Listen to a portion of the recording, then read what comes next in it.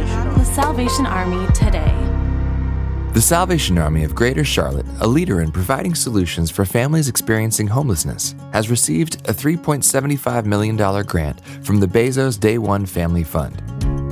Grants from the fund are annually awarded to organizations doing compassionate, needle-moving work to help families experiencing homelessness secure housing and achieve stability. This investment from the Day One Families Fund will allow the Salvation Army to expedite growth plans and impact even more families in need. This one-time, uniquely flexible grant will support the Salvation Army of Greater Charlotte in serving as a critical lifeline to families experiencing homelessness.